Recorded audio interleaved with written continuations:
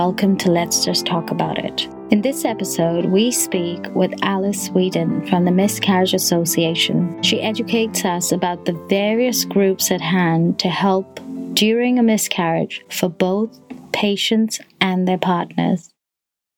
Hello, Alice. Welcome to the show. I'm so happy to have you with us today. How are you? I'm good, thank you. Thank you for asking me to come on the show. Oh, it was really just your wonderful organization, and the fact that they put me in touch with you, I was really humbled. So let's get this going. Just for the audience and to have an introduction, could you tell us a bit about yourself, your professional background, and where you live? I'm currently the communications manager at the Miscarriage Association, which is it's a national charity in the UK. We're based up in Yorkshire. I personally have always worked for charities, more recently working with kind of healthcare related charities in various different kinds of communication roles. So with the Miscarriage Association, I work on all types of things, whether it's our website, the print material that we provide, social media and broadcast media.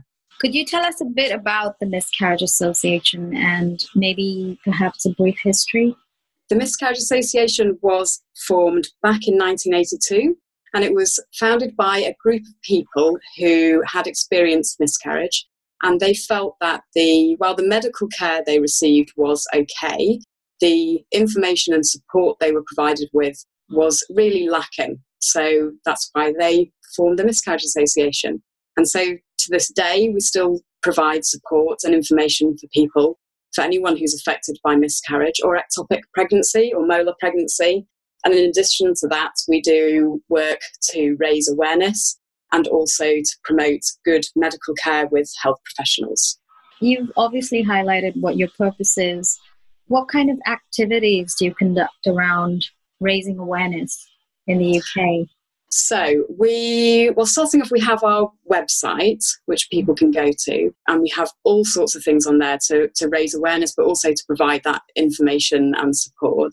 We have, from time to time, we are running campaigns. So with the awareness raising, we recently ran a campaign called Simply Say, and this was something that we felt was needed in order to try and give people an idea of what you can say to someone who has experienced pregnancy loss, maybe someone close to you. We know that people find it hard to talk about it because they don't know what to say. They're worried about saying the wrong thing or upsetting that person. And actually, this campaign was trying to tell people that it can be quite simple. So you could say something as simple as, "I'm sorry for your loss," or even, "I don't know what to say," or "I'm here to talk if you want to talk." It's those kind of things that we're trying to get across. We do other awareness raising that is more about trying to let people know about miscarriage and what happens and the impact of that.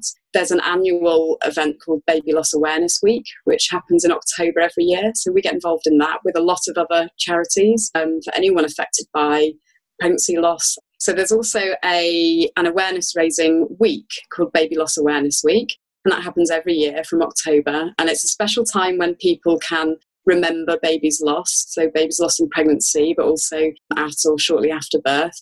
And we work together with lots of other charities to make that a special time to remember, but also a time to raise awareness with the wider public, get the discussion going, help people talk about baby loss because it can be so difficult.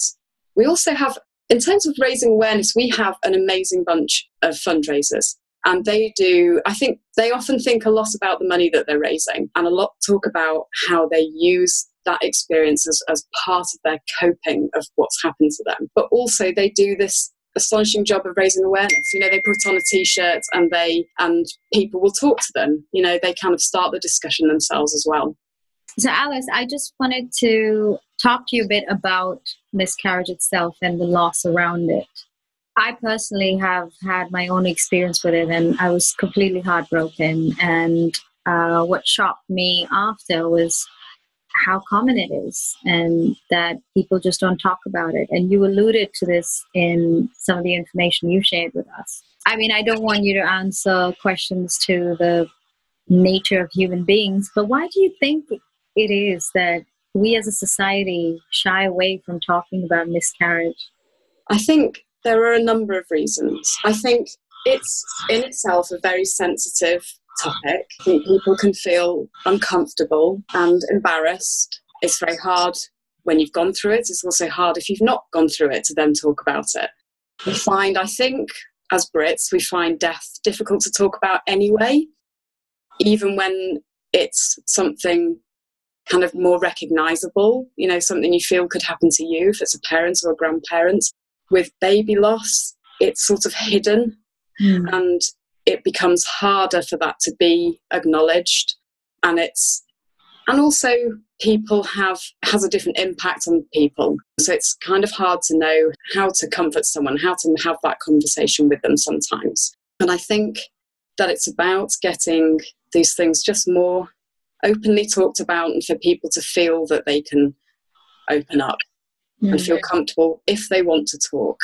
Not everyone does. No. But for those who do, you know, making that a more, I was going to say comfortable experience, and it's always going to be a difficult experience, but being able to talk about it can really, really help people.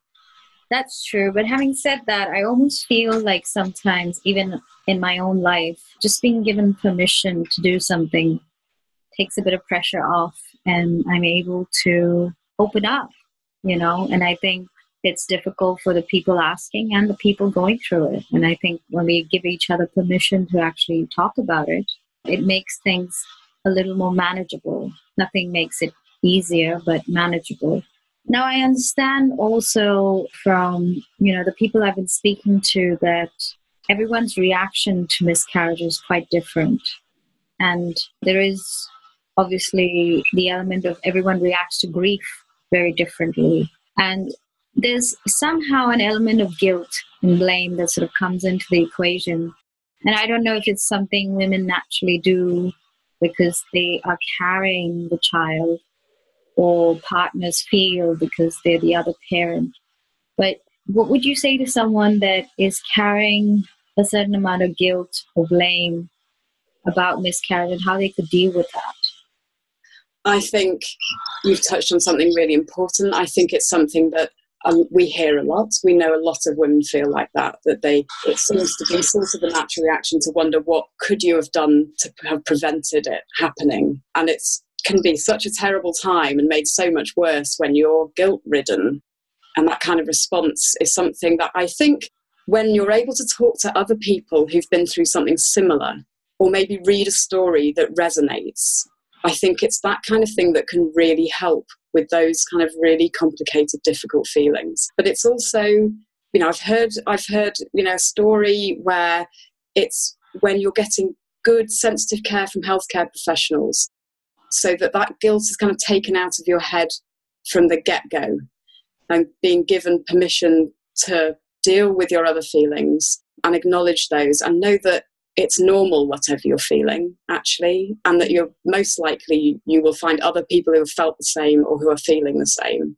I think you're absolutely right. It's a very common response, and we all need to acknowledge that and also realize that it's not going to be easy to deal with the emotion, but we have to sort of give ourselves a pass and give ourselves the benefit of the doubt when we find ourselves in that situation, just because of how common it is and how common it is in the UK. The other thing I wanted to just talk to you about, or, you know, hear from you about, was how people generally cope with the situation also differs. In my case, for instance, I chose to go away, be by the seaside, and just taken that energy, and I started writing and journaling a lot and meditating a lot. Would you say it's important to take time out, you know, our busy lives when we're struck by something like this? You know, I think what's really important is to do what you think is right and what helps you, what helps your partner. And your response was absolutely what you needed. And the hard thing is lacking in any kind of recognised ritual. So we have funerals, people when they die, when they're older, and it's not something that you instantly know what you're going to do if you've lost your baby, you've had a miscarriage. And whether that means you get away and you take some time, or maybe people decide to mark their loss in some way, whether it's a personal, private thing with their partner or something more public, whether it's planting a tree or having something in the house, maybe a keepsake in the house. And on our website, on the Miscarriage Association website, we have something called Stars of Remembrance, where people can online put a star up and put a message up for the babies that they've lost. And I think it's such a personal thing, isn't it? But it's also hard to find what's right for you to acknowledge in the way that you want to do that, for what feels right for you. But we do see such a mixture of what people can do. And you also touched upon something quite important about partners. It's so important for us not to forget our partners when we're going through anything in life, really, but especially this, if you're the one carrying the child. I understand you offer support to partners as well, the Miscarriage Association in particular. Absolutely. And they often will get sidelined, whether it's a point of healthcare professionals kind of ignoring them, or friends and family just not thinking of them. And it's not necessarily done from a bad place, but they often take that role of being strong and supportive, and their partner is going through something very physical, or has gone through something very physical, and they feel they're trying desperately to just do what they can to help. And often, male partners want to stay strong and silent, and it's finding that moment when they can maybe talk about it and release. And they're often very, very worried about their partner, but it's so incredibly important for them to be able to talk and to be acknowledged and recognised as well. And a simple thing, when people are asking how their friend is or their family member, just remembering to ask about the partner, can make the world of difference, not just to the partner actually, but to the woman as well, to know that the partner's being looked after too. With our website materials and our helpline, and the support that we offer absolutely is open for partners as well, and is not something we want to be forgotten, as well as other family members. And we try to provide support and information for friends who might not know what to say or understand what's happened to their friend. How can people reach you? Is there a phone number that you prefer, or is there an email? The website quite easy to navigate? Yeah, so the website is miscarriageassociation.org.uk, and on there's a wealth of information and support. There's videos and personal stories and information in leaflets. There is also a helpline, so that is available over the phone and on email. You don't have to, it can sometimes be a bit scary to pick up the phone and talk to someone, but we talk about absolutely anything. But email is also absolutely fine if people want to contact us like that. We also have different kind of private kind of forums and groups. So we have a forum that's based on the website where people can log in, and then they can be anonymous and they can talk to other people who have shared experiences. And then we have private closed Facebook groups. One of those is a general group, and the other one is specifically for people who are pregnant following a loss, which can be a really anxious time. And that's a special space for those people to be able to talk about their feelings and share their experiences together. And those groups, I think they really help provide some comfort, and particularly on Facebook, at all times of the day. And we're UK based, but we have a lot of other people who get involved on those forums as well. I think that's really important, that once you've had a miscarriage and you're pregnant again, to have support for that group, because that would be the category I fall under. And I'm so glad you told me today there's someone I can talk to about it. It's just that it's such an intimate thing, having a baby inside you. It's the closest thing you could, come to when it comes to your own humanity and our race, that people need a lot of care. And at the same time, we seem to be shying away from it. So it's so good to be having these discussions. You mentioned this idea of feeling less alone. I just wanted to touch upon that. Could you tell us where and why that sort of comes about very often in the work that you do? I think that it all comes back to people finding it difficult to talk about. So we quite often find that people, even if they do know about miscarriage, and even if they do know the statistics, actually can feel really quite shocked that it's happened to them, because it's not easy to talk about, and they may not have talked to people about it before. It suddenly makes you feel like you're the only one who's going through it. And it's not until you kind of hear those other stories of something that really resonates and feels similar, and perhaps at that point actually realise how alone you had felt in it. And it's hard to know where to go, I guess, as well. So in those moments, even if it was easily talked about, in those moments of it happening, wondering where on earth to get more support and more information to go through something that, quite understandably may be feeling incredibly distressing. And that's why we see when people come to us and read the stories and join the groups, actually pick the phone up and talk to us, it can really help. Maybe not ease that situation, but it just provides that support and a listening ear. I think that's so important, and I'm glad we brought it up. The other aspect that I wanted to just talk to you about was some of my research suggests that there are a lot of young women in university and even in school that have to or choose to go through a miscarriage or an abortion in that case, or have a miscarriage with an unplanned pregnancy. And because it's such a shocking thing for the family and for the child, effectively, in this case, or the young adult, they don't really deal with it. And then later on in their life, when they have their first child or, they're faced with motherhood, it brings up all of these pent-up emotions that they've been carrying around their entire life. I think the subject of miscarriage covers so many different quarters and across the population in so many different ways that people just need to be aware that these emotions don't go away. They stay with you and they need to be healed and they need to be dealt with. So I just wanted to, briefly bring that up as well. And the thing with miscarriage is that it doesn't matter if it's your first pregnancy, your third, your fourth, your fifth, you carried it to term. One of the nurses was explaining it to me that the loss is the same. It really doesn't matter.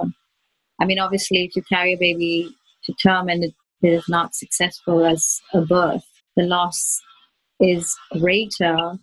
But she said the reaction from the woman is the same. And it's just astounding to learn of that.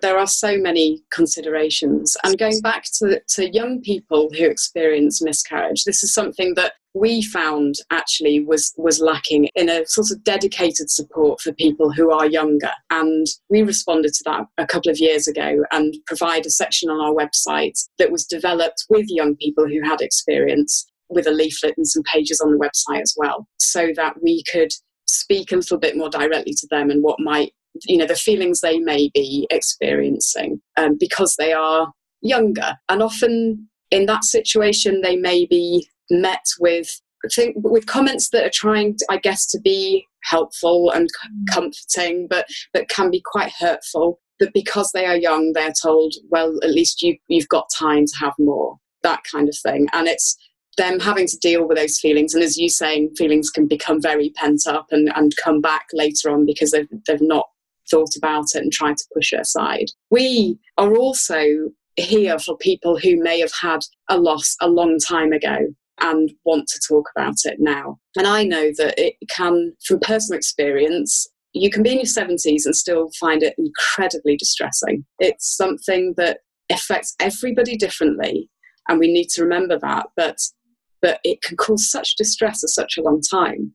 I think it just keeps bringing me back to the fact that we should just talk about it. If it's something that's shared, it's our shared pain, it's part of our humanity, and we have each other to lean on. So we should just talk about it. And then a lot of the pain becomes easier to deal with. I mean, this topic is so sensitive and, there's so much to cover. But if there's anything we've discussed that hasn't covered, things you'd like to highlight, any advice or tips or anything you'd like to offer to someone listening in who's had a miscarriage or going through it, please do share them with us.